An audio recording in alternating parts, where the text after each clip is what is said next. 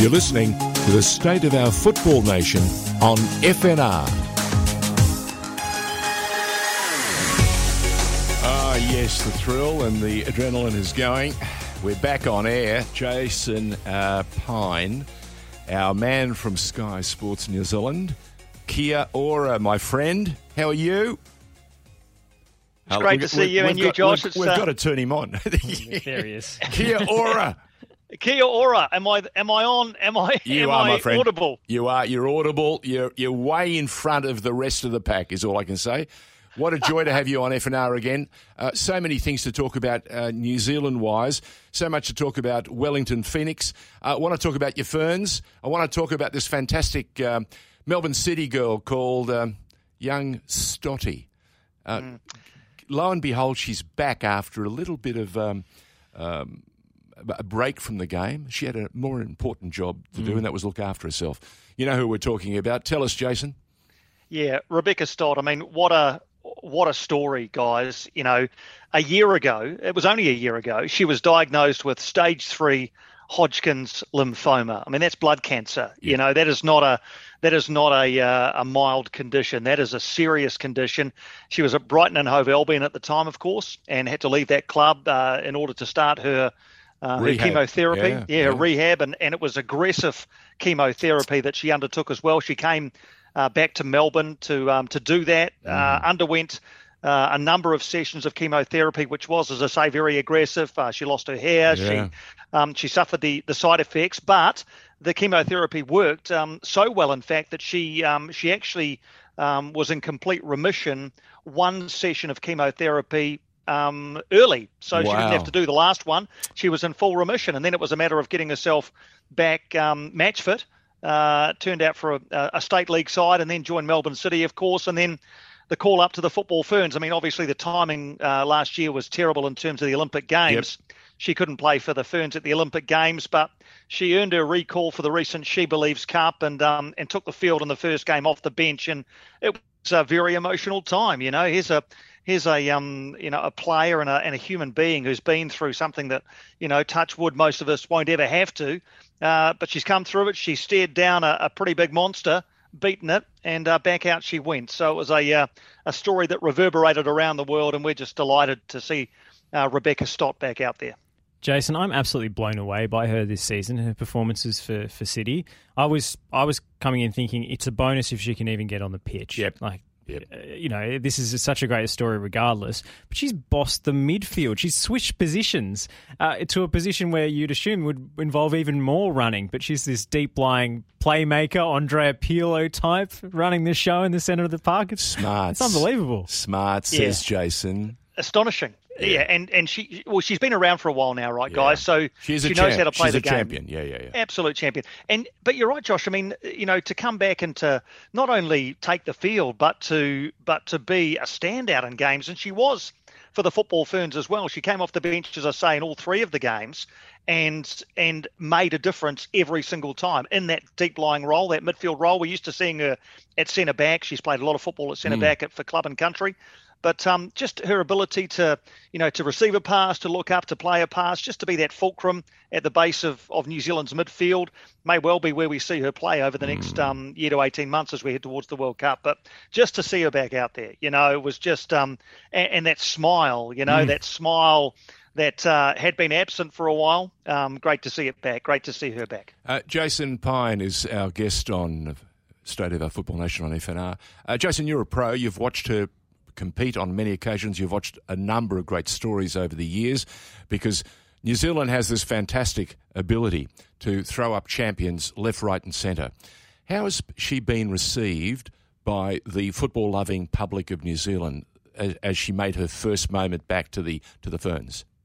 As you can probably imagine, George, with huge excitement and huge admiration for what she'd done. And I think, you know, it's funny, a lot of people in football circles knew about Stotty's illness and knew about her battle to beat it.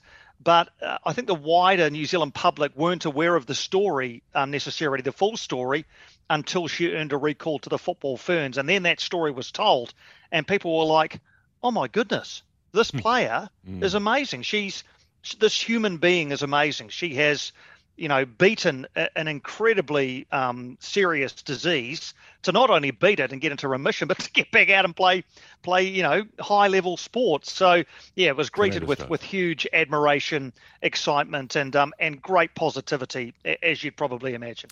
Now they say in sport, with every high, there's a low, and you've had a horror moment for one of your defenders. I don't want to drag it out too much, but give us a sense. Normally if you're a defender and you cop an own goal, that's part of football. It happens, yeah, and can happen. But we've actually had a player. I won't say responsible for 3, but the misfortune of the goal 3 being attached to her name 3 times in one match. Is that fair, or are we being way too tough? No, you're being fair. No, she scored 3 own goals. There's no other way to look at it. She and I mean the one of the bigger ironies, and I'm sure this hasn't escaped your attention, is it was a perfect hat trick of own goals: a left footer, a right footer, and a header, which just adds to the legacy of this quite remarkable. I was going to say feat, but it's not really a feat. It's nothing. If you'd said to Michaela Moore, you're going to score a hat trick against the United States, that would have been beyond her wildest dreams. But this was the stuff of nightmares, absolute nightmares. And really, apart from the second one has come across. It's flicked off an attacker, hit Michaela Moore in the head and gone in. Nothing you can do. No player could do anything. They couldn't react in time. It's basically hit her in the head and gone in. The other ones, though, the first one, she sliced across into her own net. And the third one, the ball's come across the 6-yard box, and she's just got her body in the wrong position, and instead of hacking it away, has hacked it into the back of the net. I could not believe what I was seeing. I was calling the game for Sky, and you're right, guys.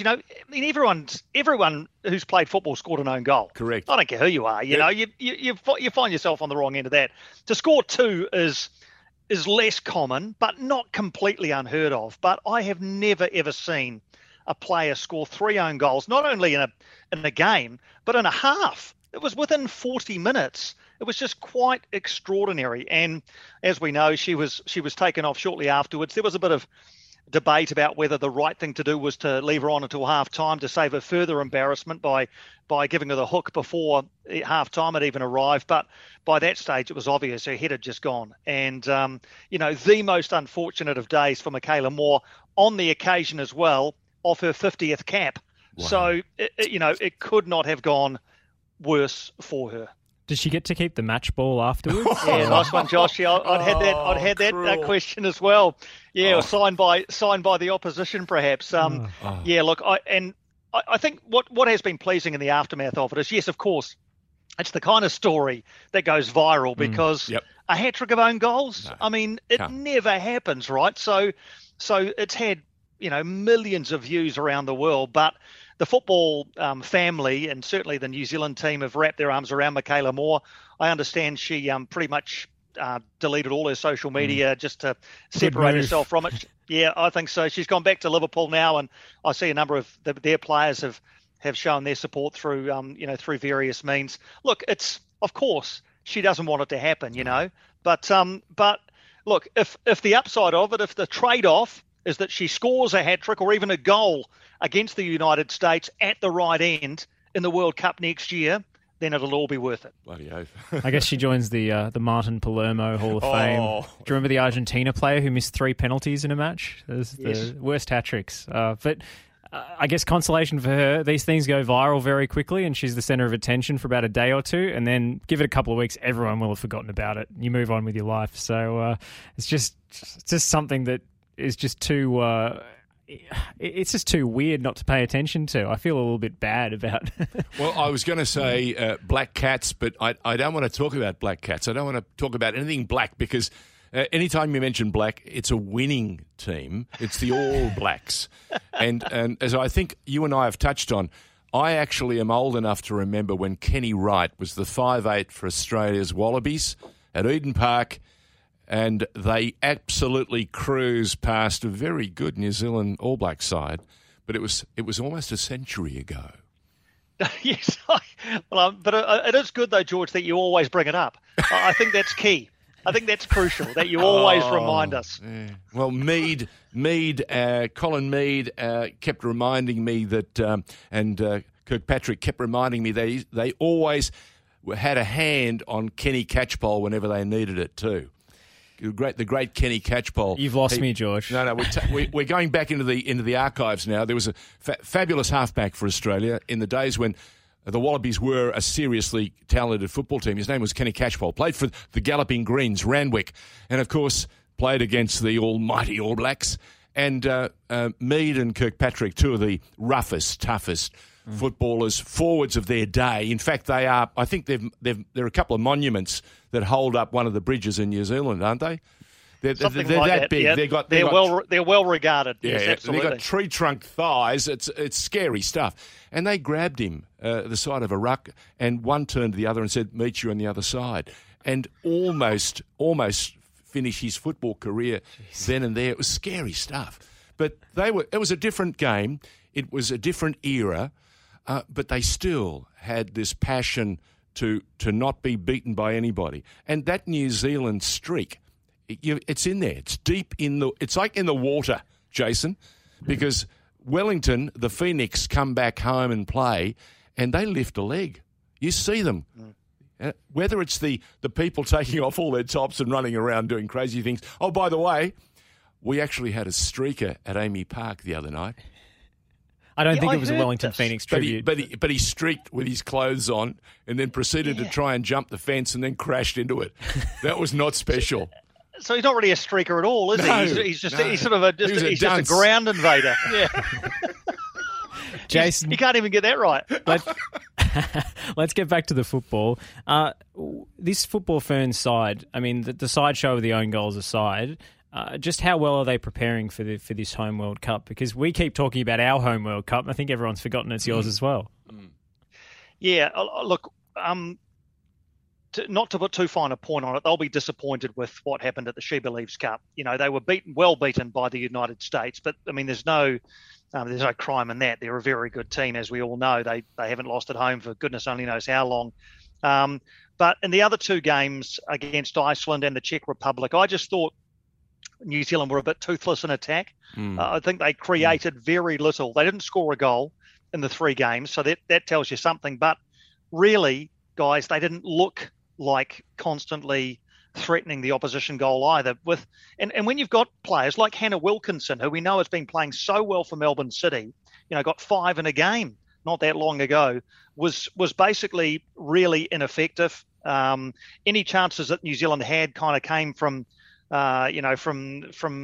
pacey players trying to get down the flanks and get balls into the area, which kind of all fizzled out really. So I think in attack, Jitka Klimkova, the coach, has got a bit of work to do. She has to decide whether the players she has at the moment are the ones to take the team through to next year, or whether she has to start blooding some others. Defensively, they're okay. As you say, notwithstanding the hat-trick of own goals and shipping 5 against the US, they were actually okay defensively, reasonably solid. So they won't typically get run over by sides. But to progress in a tournament, as you guys know, you need to score goals. Yeah, and at the moment, they don't look like scoring regularly when they go out. They just don't seem to have a cutting edge that is necessary in a tournament as big as the one that's coming up. Is there a youngster in the background that could just appear, just jump out of the woods? Well, I'll tell you who I really like, and you may have seen her playing for the Wellington Phoenix women's side, is a young girl called Alyssa Wynnum. Now, she's basically come from nowhere, really. She wasn't, I think you might have heard this story, wasn't even in the Wellington Phoenix women's squad when it was initially named. Coach Gemma Lewis rang Alyssa Wynnum and said, "Hey, Alyssa, I know you've been in the mix, but unfortunately we haven't got a place for you." But then there came up the opportunity to have a couple of scholarship players join the team, and Alyssa Wynnum was one of those. And it's turned out she's played pretty much every game. In fact, she started the last 10 or 11 games and has been terrific. She's not an out-and-out striker. She's not number 9, but she's a very, very clever attacking midfielder. And if you're looking for ways to unlock opposition defences, she's got great feet, guys. She's got wonderful little skill and the ability to get away from people. Doesn't look that quick, but gets away from people and can set things up. So if I'm Jitka Klimkova, I'm kind of taking a punt on Alyssa Winham. I'm saying, look, we haven't got a player like you. We haven't got really an attacking number 10 like you. Let's get you into the camp. Let's work with you for a year, and who knows what you might produce when the World Cup rolls around. Because other than that, guys, you look around at the players playing professionally around the world, and there isn't anybody coming through like that. There just isn't, unless they've escaped everybody's attention, because the players who are playing professionally have pretty much been mopped up by this side. They're playing in the side, but they just don't, at the moment, have the ability to unlock opposition defences. You were looking for someone who could surprise, George. I think Alyssa Winham surprised herself a few weeks ago when she scored that goal against Brisbane Roar. She was stunned, sort of agape, hands to her mouth. It was such a great moment.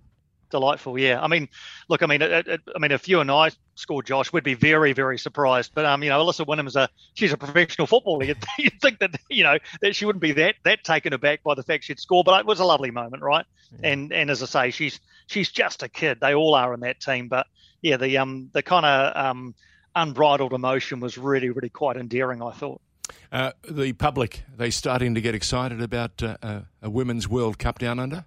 I think they are, George. Yeah, I mean, at the moment, in fact, tomorrow the Women's Cricket World Cup starts in New Zealand, the 50 over World Cup. So that's the first of three big women's tournaments. We've got the Women's Rugby World Cup later in the year, and then of course the big one, the Football World Cup, co-hosting with Australia in the middle of next year. So it's a really quite a cool time for women's sport over here, and I know the tournaments are going to try and bounce off one another to take lessons and look, we all know how big a FIFA World Cup is. We know what the FIFA machine is like when it cranks into gear, and look, I wouldn't say that in March of 2022 we're absolutely frothing for June of next year to roll around, but there is excitement there, and it will only build as the tournament gets closer.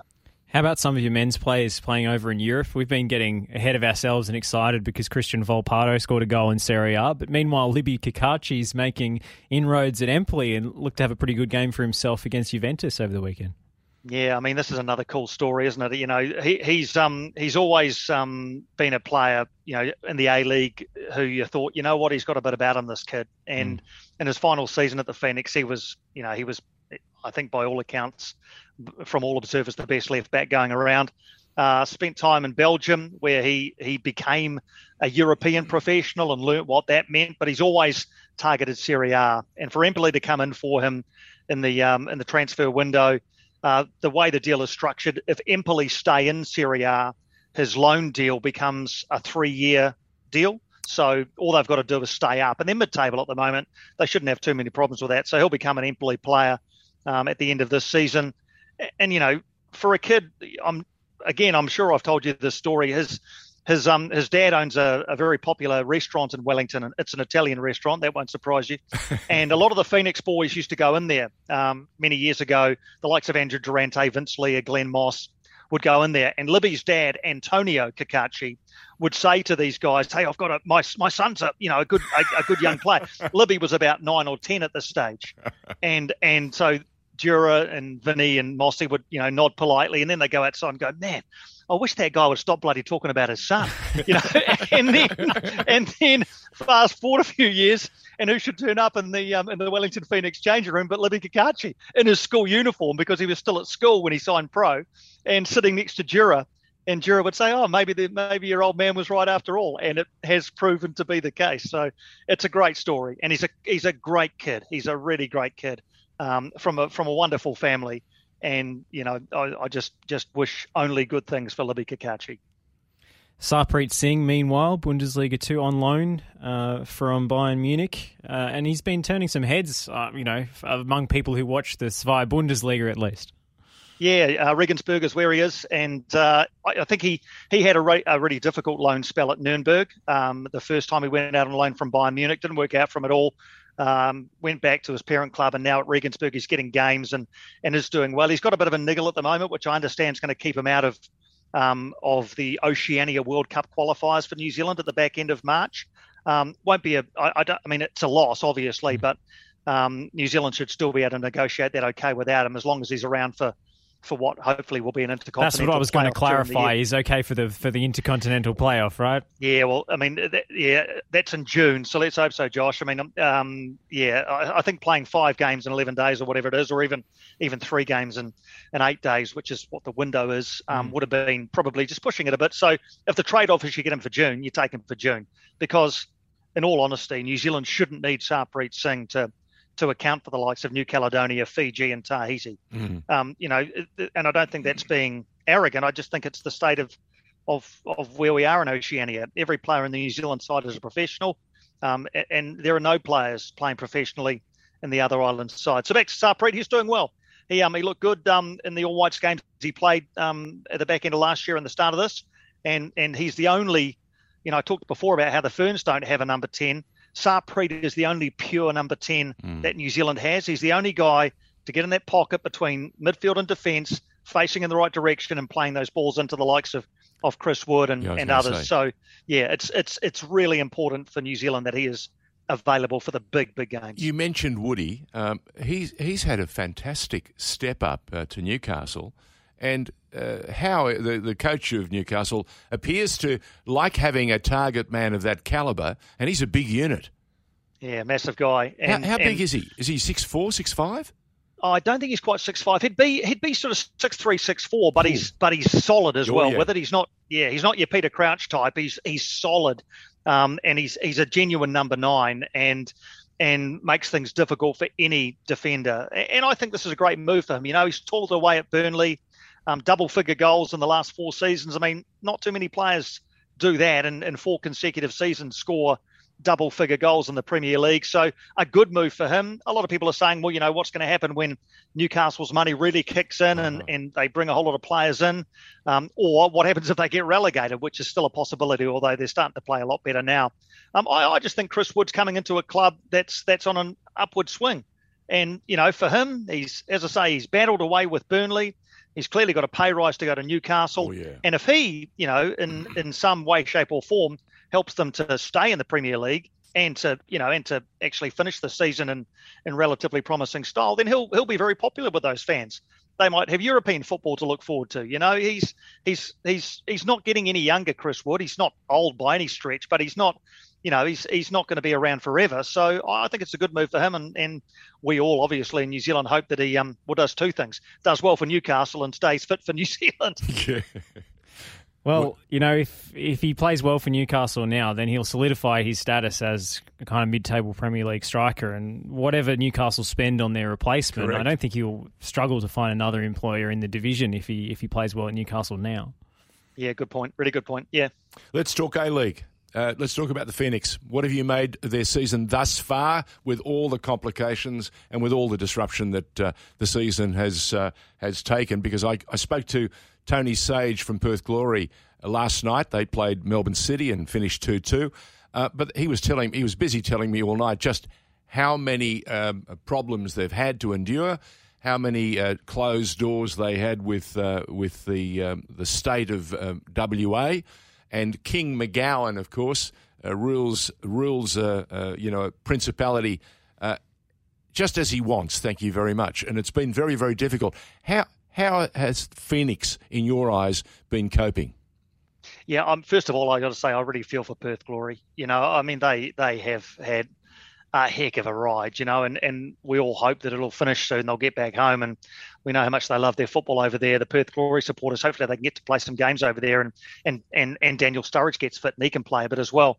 I think with the Phoenix, they've almost now got used to the fact that they have to play in Australia. This is their 3rd season during which they've had to play a significant portion, if not all of it, on your side of the ditch, and they've kind of just got used to it now. But having said that, they were pretty terrible for a large period of the first part of the season. The Phoenix always seemed to start badly. They gave us a bit of hope at the start of this season. They had a win and a draw, and all of a sudden after 2 games, they're up near the top of the league. But then they kind of fell down and lost a few games, and they lost 4-0 to Adelaide United on New Year's Day, and they were, if not rock bottom, they were certainly 11th and going in the wrong direction. But since then, they've won 4 and drawn 2 of their last 6 games, unbeaten. They had a nice little FFA Cup run, including those penalty shootout heroics from reserve goalkeeper Alex Paulson. And all of a sudden now they're just sort of sitting in and around the top 6 with quite a few games in hand and a pretty good first 11. So, look, I'm not saying they're going to go on and win the A-League, but I think they've got every chance, as most teams actually have at the moment, of being in the top 6 so they can continue this form. They've been really, really good in a couple of their games. They've been well worth the victories that they have picked up. They've brought in a couple of good imports in Gail Sandoval and Scott Wooten. And look, I think they've been a lot better. They were, as I say, guys, they were pretty average for large parts of the first 5 or 6 games, but they've been pretty good for most of the last 6. He's a tough judge normally, but he's very honest. Jason Pine from Sky Sports New Zealand has been our very special guest on FNR State of Our Football Nation. Jason, thank you very, very much. Continue doing what you're doing, and that is just providing excellent coverage for all the sports. I noticed you weren't doing the cricket in the last couple of days. What happened there just before you go? What happened? You had South Africa right where you wanted them. Yeah, unfortunately, they slipped away from us. Yeah, I mean, a tale of 2 test matches. We thought we've never beaten South Africa in a test series. Still haven't. I was going to say, still haven't. Yeah, still haven't. So maybe we've got to wait for the next time. But right. It just didn't go our way, George. But as I say, if that means that we do well at the Women's World Cup, then I'm happy to do the trade-off. He's buying it. Thank you, Jason. Awesome stuff. Thank you. Great to chat, guys. See you later. We'll take a break. Back with more in just a moment. You're listening to the State of Our Football Nation on FNR.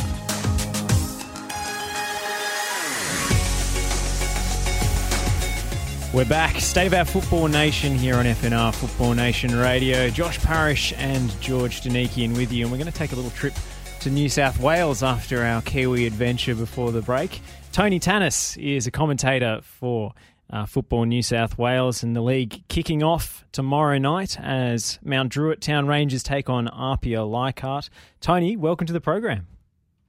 Yeah, great to be here, George and Josh. Great to see you both. Really looking forward to the season, obviously kicking off tomorrow. We're sort of a couple of weeks behind you guys in Melbourne, but yeah, very geared up and looking forward to a bumper 2022, hopefully a season that we can actually complete after 2 rather interrupted campaigns back-to-back. Yeah. The big theme for me this season has been the looming National Second Division, a prospect for many of the clubs in Victoria. Same goes for New South Wales, and I think in Victoria we've seen a real arms race when it comes to recruitment and clubs stepping up their game, wanting to make the best impression, put their best foot forward. Have we seen that trend in New South Wales as well? Yeah, undoubtedly. I think obviously we saw the great news last week, the report, and obviously the 30 clubs, 6 of which are from New South Wales. So, 6 of the big guns, and obviously they're all sort of stepping up their game. You can see the investment that they've made in their squad, not just on the park as well. You can start to see the movement behind the scenes. They're sort of beefing up their football departments. And, I think it's fantastic to see. I think this is what we've sort of been, clamouring for, that gap between A-League and NPL, and the opportunity that the National Second Division will provide to sort of bridge that gap. And we certainly are starting to see that. It's a very exciting time. Obviously, as I said, 6 clubs from New South Wales, Marconi, Sydney Olympic, a couple of the great NSL clubs, and Sydney United, 58's another of those. We've also got the Wollongong Wolves, national champions a couple of times, and then Apia and Rockdale are the 6. So, they're all definitely keen to. I guess this season's really important after 2 interrupted seasons because of COVID, and maybe clubs across the NPL probably slipped back a little bit. I thought the standard a couple of years ago prior to the COVID lockdowns was really lifting right across the NPLs. I thought New South Wales levels, that gap between A-League and NPL was really being bridged by the quality that the clubs were sort of putting in. I think COVID sort of set them back a little bit, obviously the semi-professional clubs. Agree. So this season is very much an opportunity to reboot and sort of reignite those ambitions to become semi-professional, potentially leading towards professionalism, which we all know we need more than, so we need to build the volume of professional clubs across the country to give our game the future, sort of the best shot in the future. So really important time for the game, and it's great to see the clubs sort of stepping up to the plate. Tony, a couple of years ago, as you touched on, we had a club show here. It was the APIA Club Show, and we got a chance regularly throughout that season to follow APIA's pursuit for another title. And as it was recorded, they did. They made it in front of a terrific set of fans at Bank West. In fact, I think they broke the ice. They launched Bank West Stadium, this beautiful new facility that has been redeveloped in that area that Parramatta desperately needed. Are we going to see APIA really, flex its muscle and also its experience? Yeah, well, certainly they're one of the clubs that feel that they need to sort of step it up after probably a couple of seasons after coming off that 2019 championship, sort of very euphoric, amazing occasion at Parramatta Stadium. And then probably, the results haven't quite been what they wanted in the last couple of years. Maybe the fact that, it's been that COVID interruption as well. They haven't quite invested. Well, they've got Daniel Cummins, who they had a lot of success with in the past. A fantastic coach. He's one of only 2 changes in the coaching situation. There's a lot of stability across the NPL New South Wales, but APIA have brought Daniel Cummins back in, and their issues last year were not so much from a defensive point of view. Their issues were in attack. They, sort of had the 4th best defence across the league, but they finished 8th. Obviously the season was cut short in July, but APIA's issues were very much in front of goal. 20 goals across these 17 games. So, very poor in that area. So Jason Romero, who you guys would have seen in the FFA Cup, sort of do some fantastic things against the West Sydney Wanderers, really toyed with the Wanderers over at Leichhardt Oval.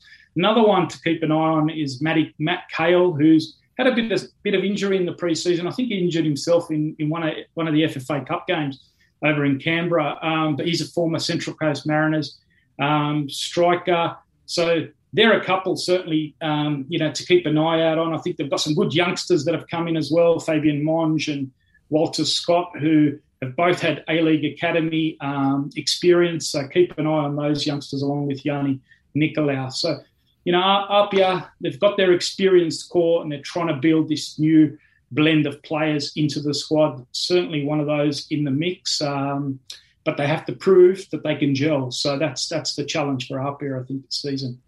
Sydney Olympic have signed one of the most high-profile players in the whole competition, Roy O'Donovan. Of course, lit up the A-League for many seasons, also served many suspensions. What's he going to bring to Sydney Olympic this season? Yeah, I think they're probably, like APIA, very much the same story for them. So defensively, they were fantastic, I thought. Sort of the 3rd best defence in the competition last year. Their issue was in front of goals. They had a bunch of youngsters, the likes of, sort of Marley Peterson, Ollie Pufflet. You saw Adam Parkhouse against Sydney FC in the FFA Cup. He was outstanding. But O'Donovan gives them that experience in the centre, in that number 9 role. So behind him, Brendan Chalakian, who's a fantastic, experienced sort of number 10. So you start to see O'Donovan with Chalakian, Adam Parkhouse, and then you've got those younger players, the likes of Peterson and Pufflet, sort of there to support as well. And you're starting to blend that experience with youth. So I think that's really what Ante Juric has looked for.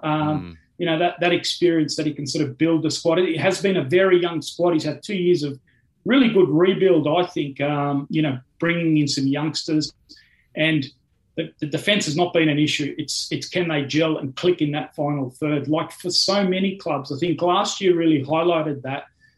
The competition is so competitive. The levels are fantastically spread right across the 12 teams. There's very little in any game between all the sides, and I think that's why it is such a top competition.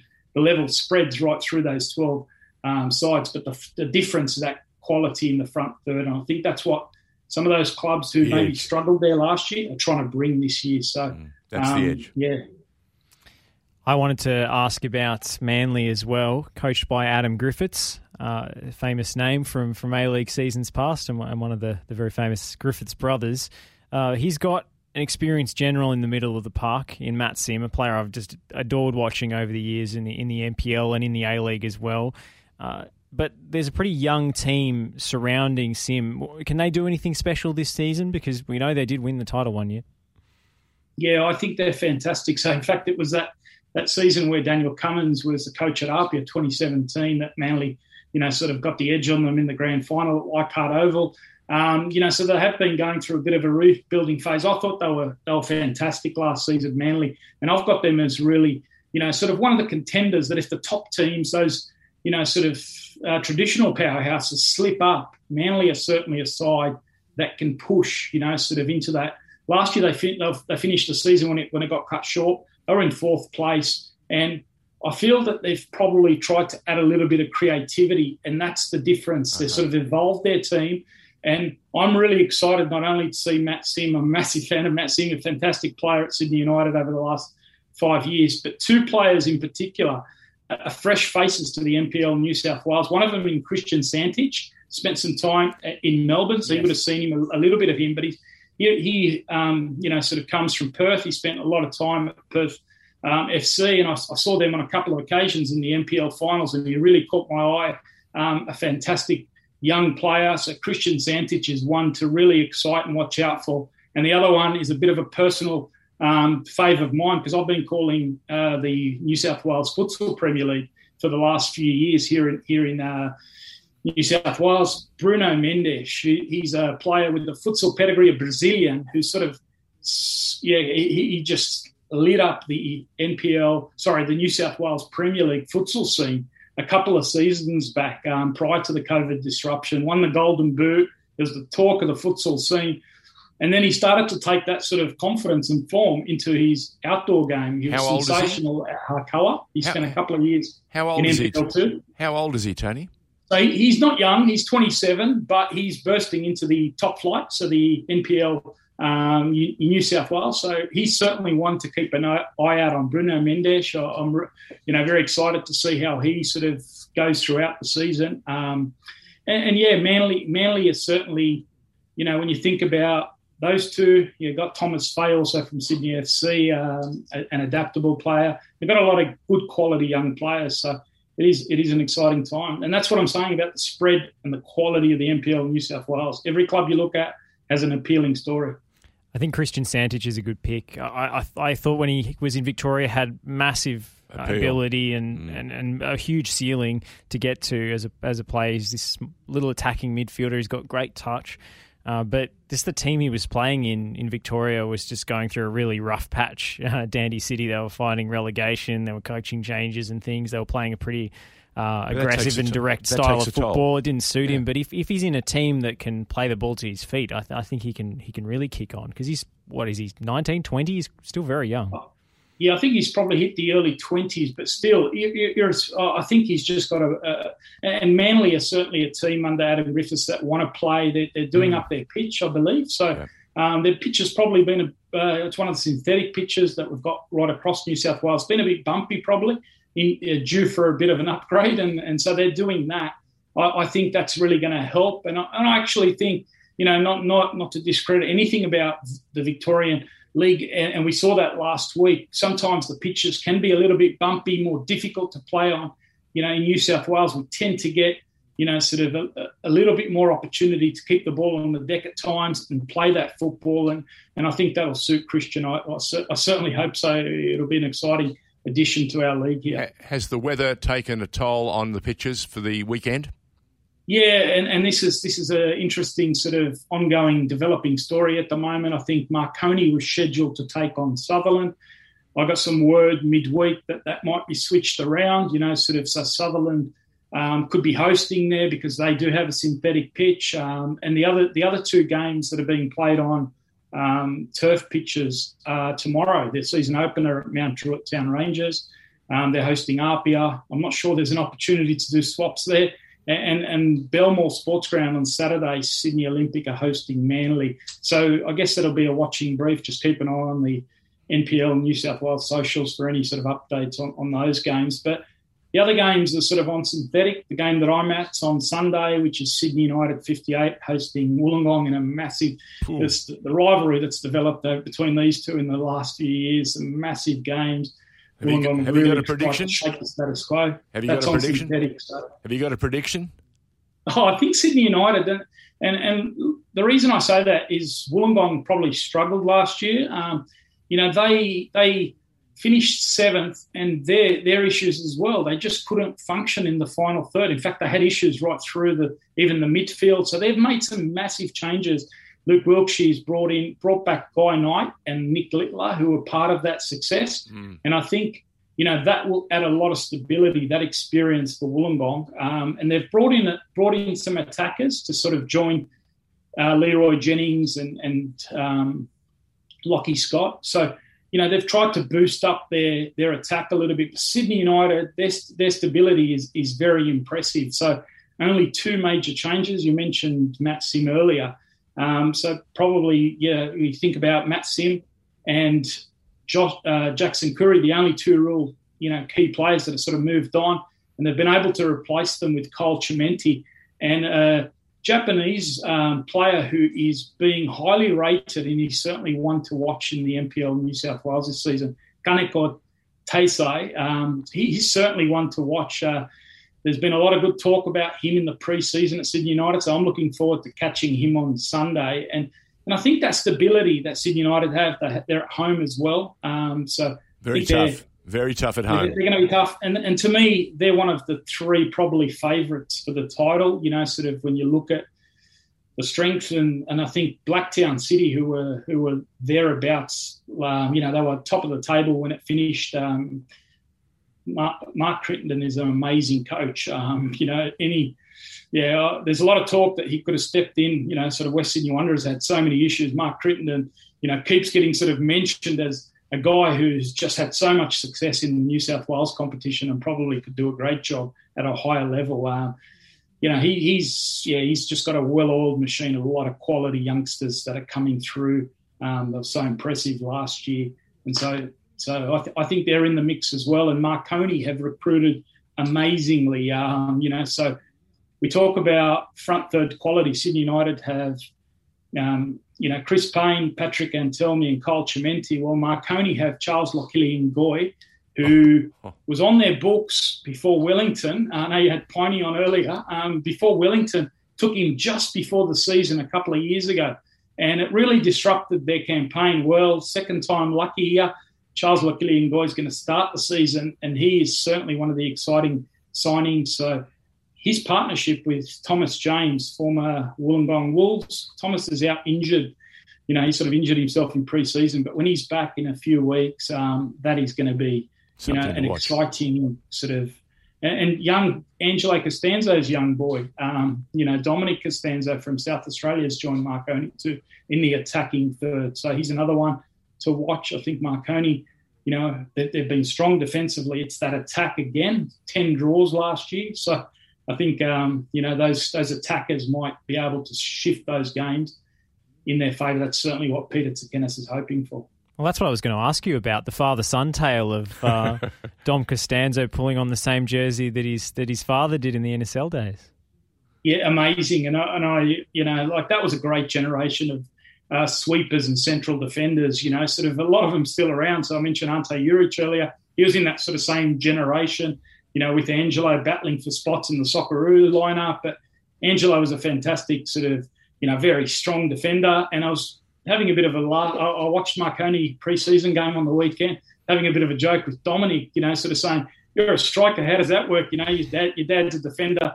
Peter Tsakenas, he was a tough central midfielder. His son Damien's a striker at the Mariners. I don't know, these young boys, they're learning quick, sort of maybe they don't want, but they want the limelight in the front third. The spotlight, that's it. Tony, we get a chance to catch up with you on Tuesday. Is there a chance to get a review after this big weekend? Yeah, absolutely. I'm certainly looking forward to catching up on the week's action. Hopefully we get as many of the games across the line. Obviously with the rain, let's see how the situation goes. But yeah, certainly good stuff. Keen to. talk it in NPL New South Wales.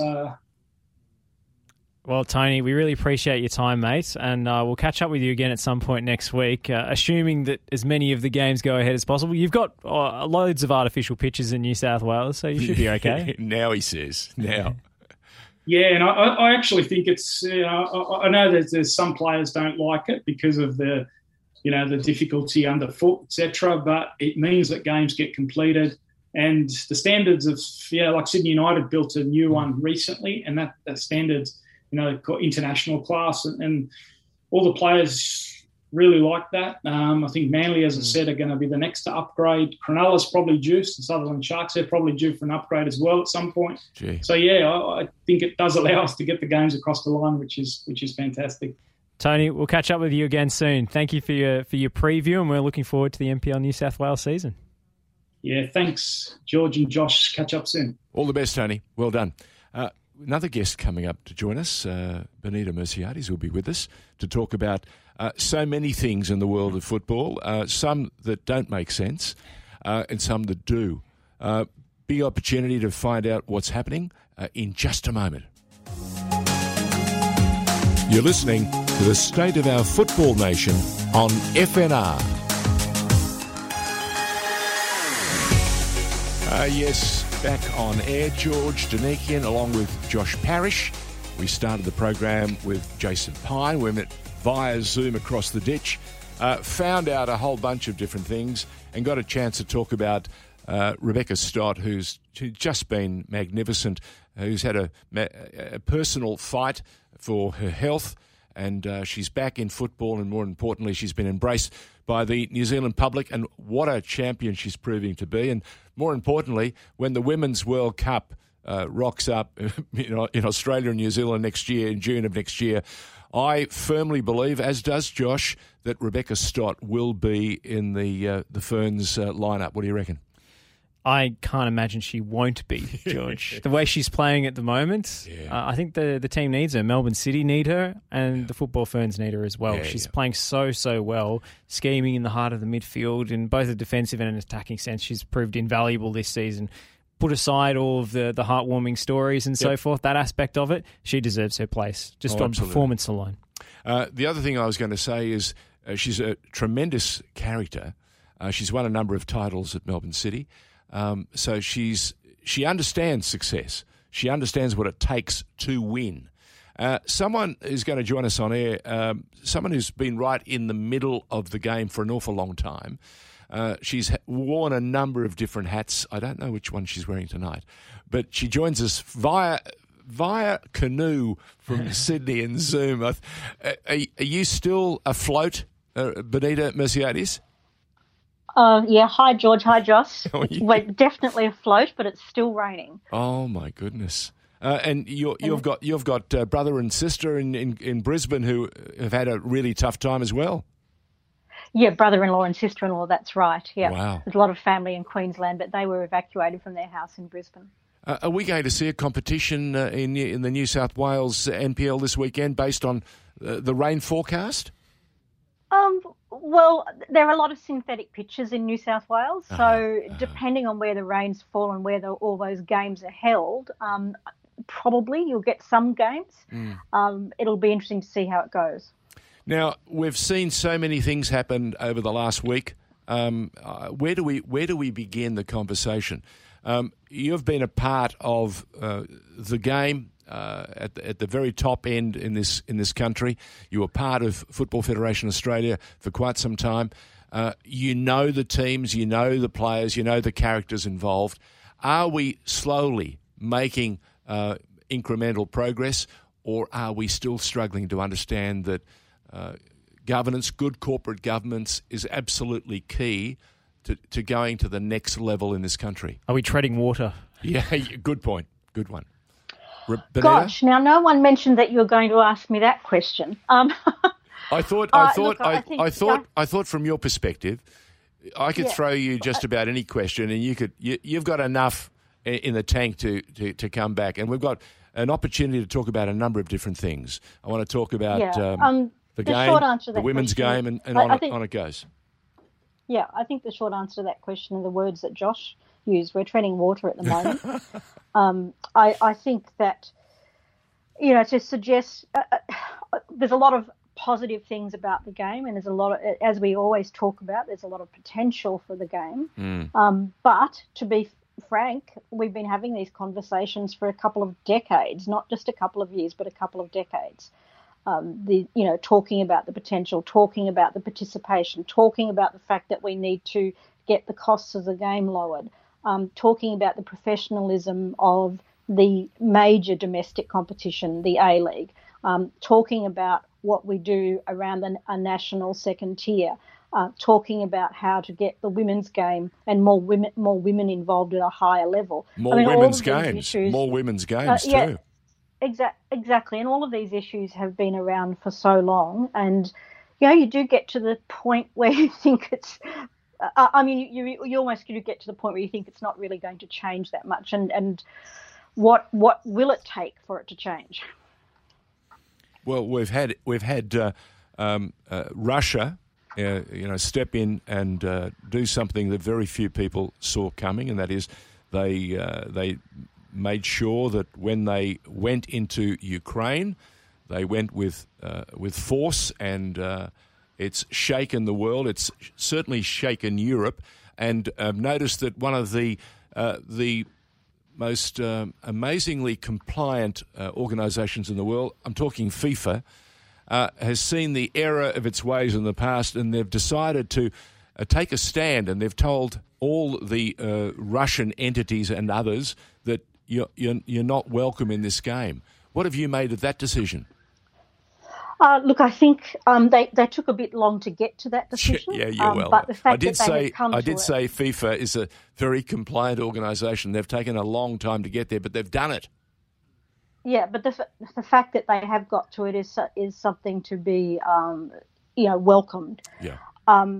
That was the only course of action that they could take. Having said that, what happened as soon as they took that decision, and UEFA also took the same decision because they had to, because Russia's part of UEFA. Yep. That immediate, when you've got an organisation which has 211 member nations, the immediate question asked of some other nations is, well, are we going to do this every time? And of course, not everybody, but a lot of countries have had what they would see as being similar circumstances to what Russia's done and is doing in Ukraine. Sure. The Western world went into Iraq at a time when there were a lot of questions that still needed to be answered, and we didn't see the sort of penalties meted out by FIFA and others. So you're right. There is enormous inconsistency, but we've seen Roman Abramovich, who I suppose started the Abramovich or the Roman Revolution, they say at Chelsea, come out the other day and say he was going to hand the stewardship of his club to a group of charity organisations that he has great faith in. And I thought to myself, first time I've heard the word stewardship used quite like that. Were you amazed by that decision from Abramovich, or was it just smart optics? Well, there's two aspects to that. First of all, it was smart. Well, I don't even think it was smart optics. It was just some window dressing to begin with. Yep. But he's since changed that decision and said that he's going to sell the club and he's going to donate the proceeds of that to those who are fighting in Ukraine. Now, they're also very interesting words because at first glance you think, oh, he's doing something good, he's going to help the people of Ukraine, but it's in fact the words where he's helping the people fighting in Ukraine. He doesn't actually say who he's going to help. It could be the Russian side, it could be the Belarusians, or it could be the Ukrainians. And the other thing is, he's a man who's worth about 14 billion pounds, I think it's pounds. It is pound or euro. He's selling the club for about 1.5. So it's a relatively. It sounds like an enormous amount of an unimaginable amount of money to most of us, but it's not huge on the scale that he's operating in. And a lot of people like Roman Abramovich and other oligarchs in Russia have been getting richer and richer, while a lot of the rest of the world has struggled, especially over the past 2 years. Correct. Benita, I also found the vagaries in the statement. Net proceeds as well was the phrase used, not proceeds. So this it's only going to be the profit he makes over what he spent in the club in the first place, and I don't know whether that's also subtracting all the money that he's loaned Chelsea recently or all the money that he's pumped into the club, because I don't think $1.5 billion is barely going to cover it if that's the case. Correct. I think that's right. And the other aspect of all of this with people like Abramovich and other oligarchs is most of them have a number of different citizenships. So, for example, while he's Russian, he also has Israeli citizenship and Portuguese citizenship. So I don't think anyone's really asked the question about what Israel and Portugal doing about that, for example. Because, we're getting into non-football things here, but if you're going to really put pressure on the oligarchs in the hope of getting to Putin, that would be another logical thing to look at.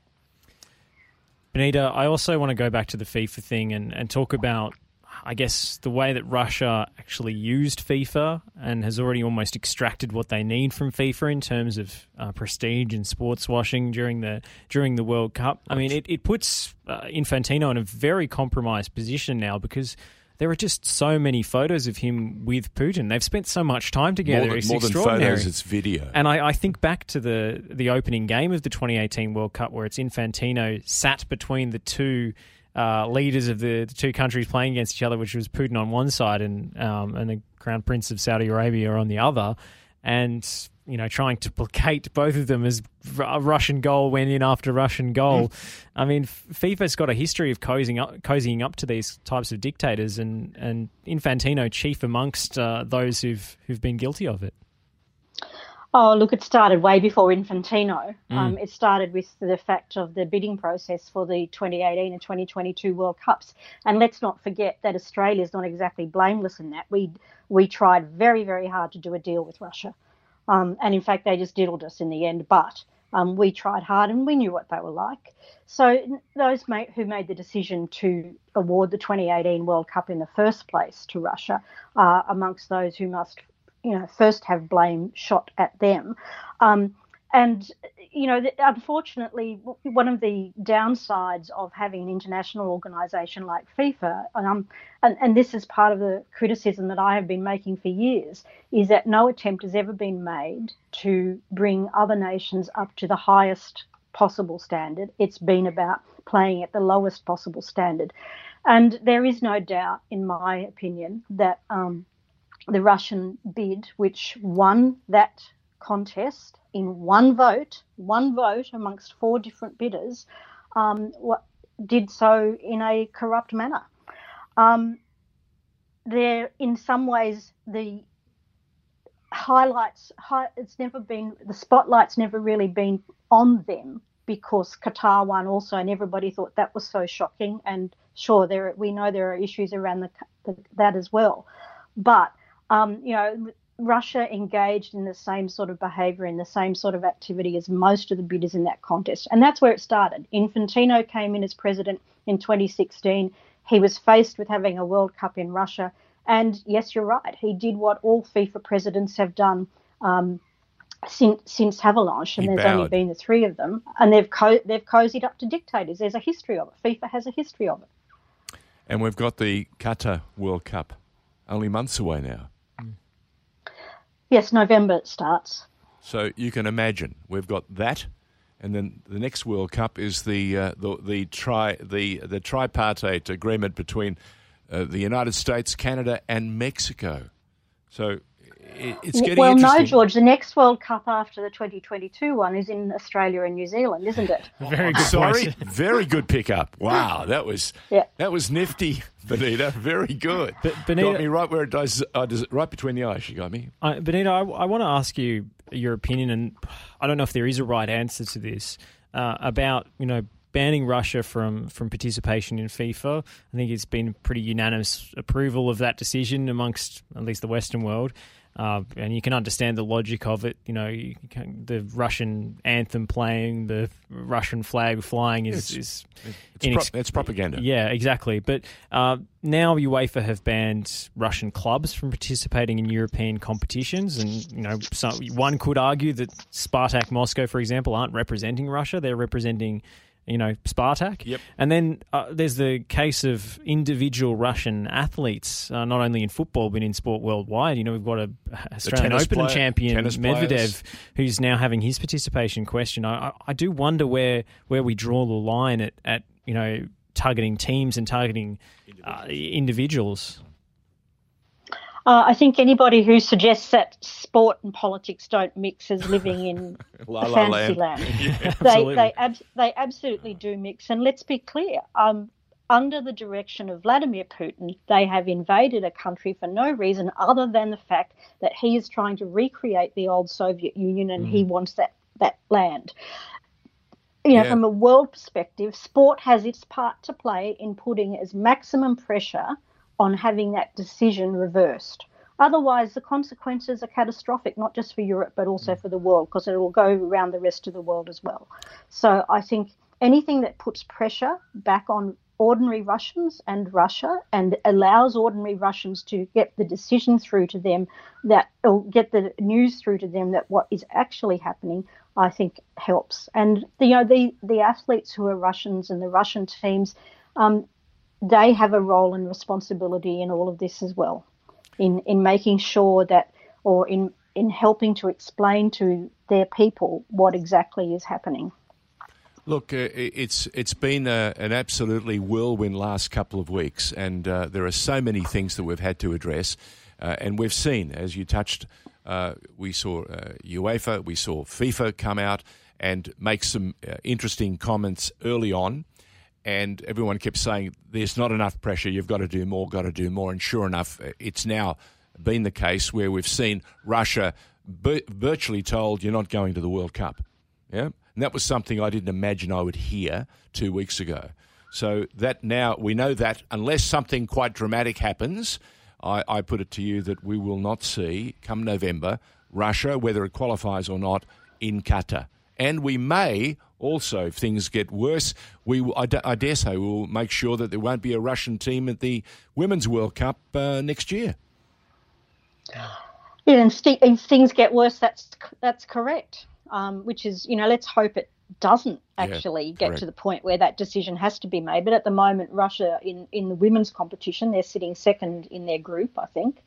And that puts them in a qualifying position because the way it works from UEFA is the top teams automatically qualify, and then there's a play-off for the next lot amongst the second teams.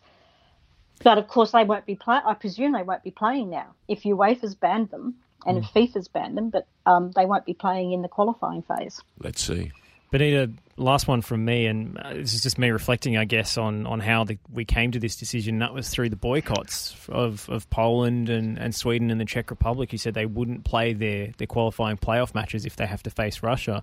Poland first and foremost, because they were drawn against them in that sort of semi-final.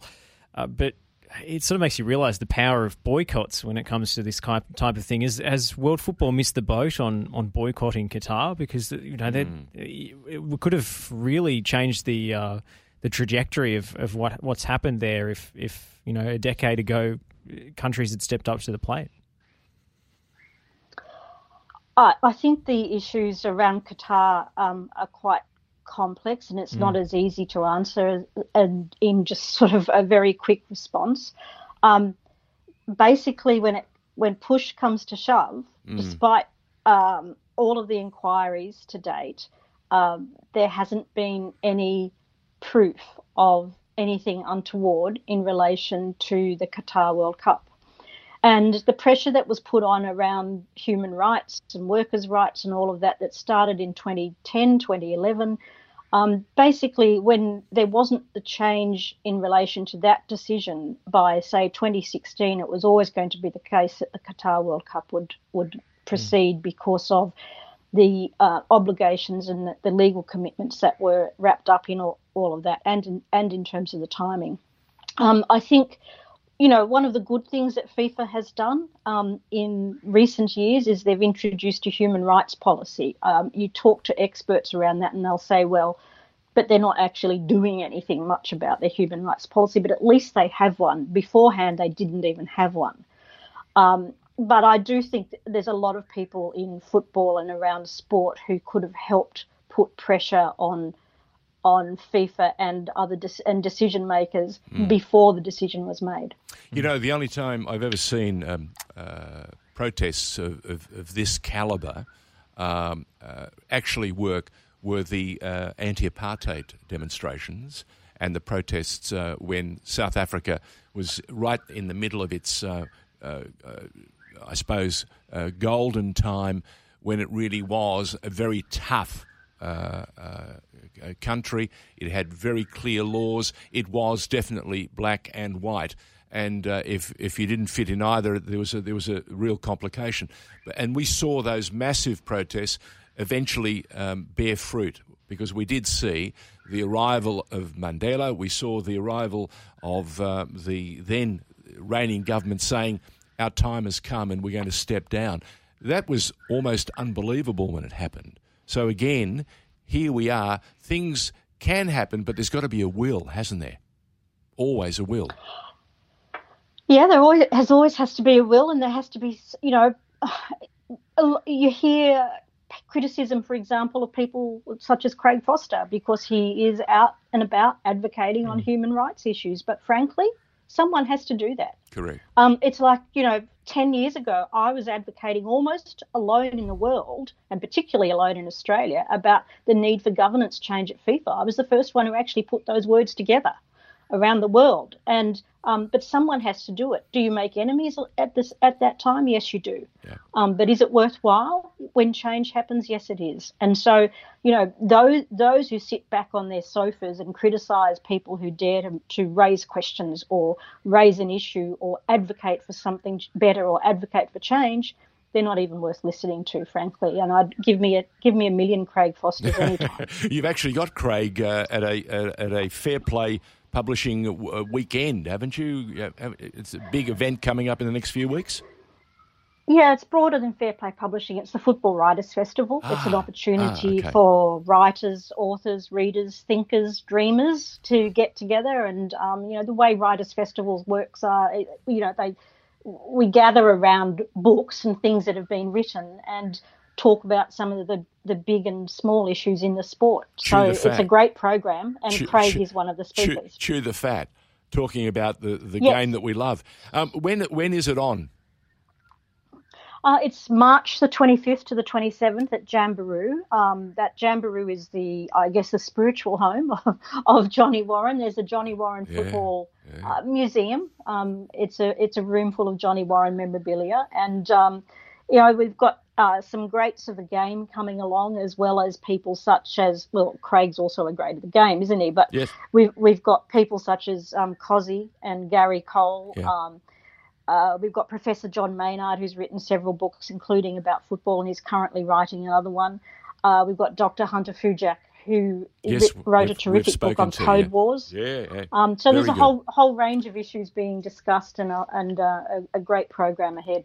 I was just going to say, Gary Cole, for me, is a remarkable story. He's someone who came into this country as a young man.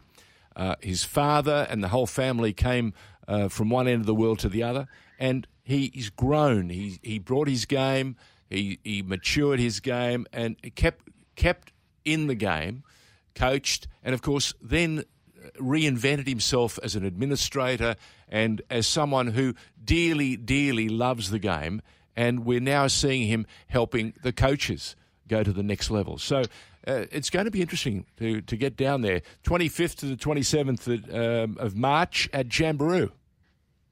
That's correct. And can I just add one point to that, George, and that is I think the more former players, they're very similar to Gary in that a lot of them want to be involved in helping others. And, one other person that I should have mentioned who will be there and who's written probably one of the best sporting autobiographies I've ever read, and that's Andy Bernal with Riding Shotgun. And Andy desperately wants to help people in the game and desperately wants to help people in Canberra, for example, which is his hometown. And I think, people like that who have so much experience, both on the field and off the field, and have so much to offer, we should be taking advantage of all of them. Touche. Andrew Bernal's story alone. We've had him on air, and look, it's hard to believe some of the stories. They're so magnificent. So colourful, and what a time! Yep. What a time to be where he was, with the people and the opportunities that came his way. Great book, well done. And there's going to be some great stories coming out of that. Benita, thank you so much for joining us and talking about some of the big issues in world football. And we look forward to the Football Writers Festival. That's a pleasure. Thanks, Josh. Thanks, George. No worries at all. Benita Merciades joining us on State of Our Football Nation. Jason Pine, Tony Tannis, and Benita Merciades. A busy program. Thanks very much for joining us. Busy indeed, George. If you missed any of that, you can catch up on the podcast platforms. But we've got a live broadcast coming up this weekend. Tell me about it. So Fitzroy City have got us to come down and do their FFA Cup match, or Australia Cup. I was just going to say, when do we actually move it on to Australia Cup? It's now official, isn't it? It's official, Australia Cup, even if some of the websites need changing still, I notice. But I'm very much looking forward to calling that one alongside Damir Kulash at Kevin Bartlett Reserve on Saturday. It's a 5 p.m. kickoff. And the women are playing straight afterwards in the Nike FC Cup as well.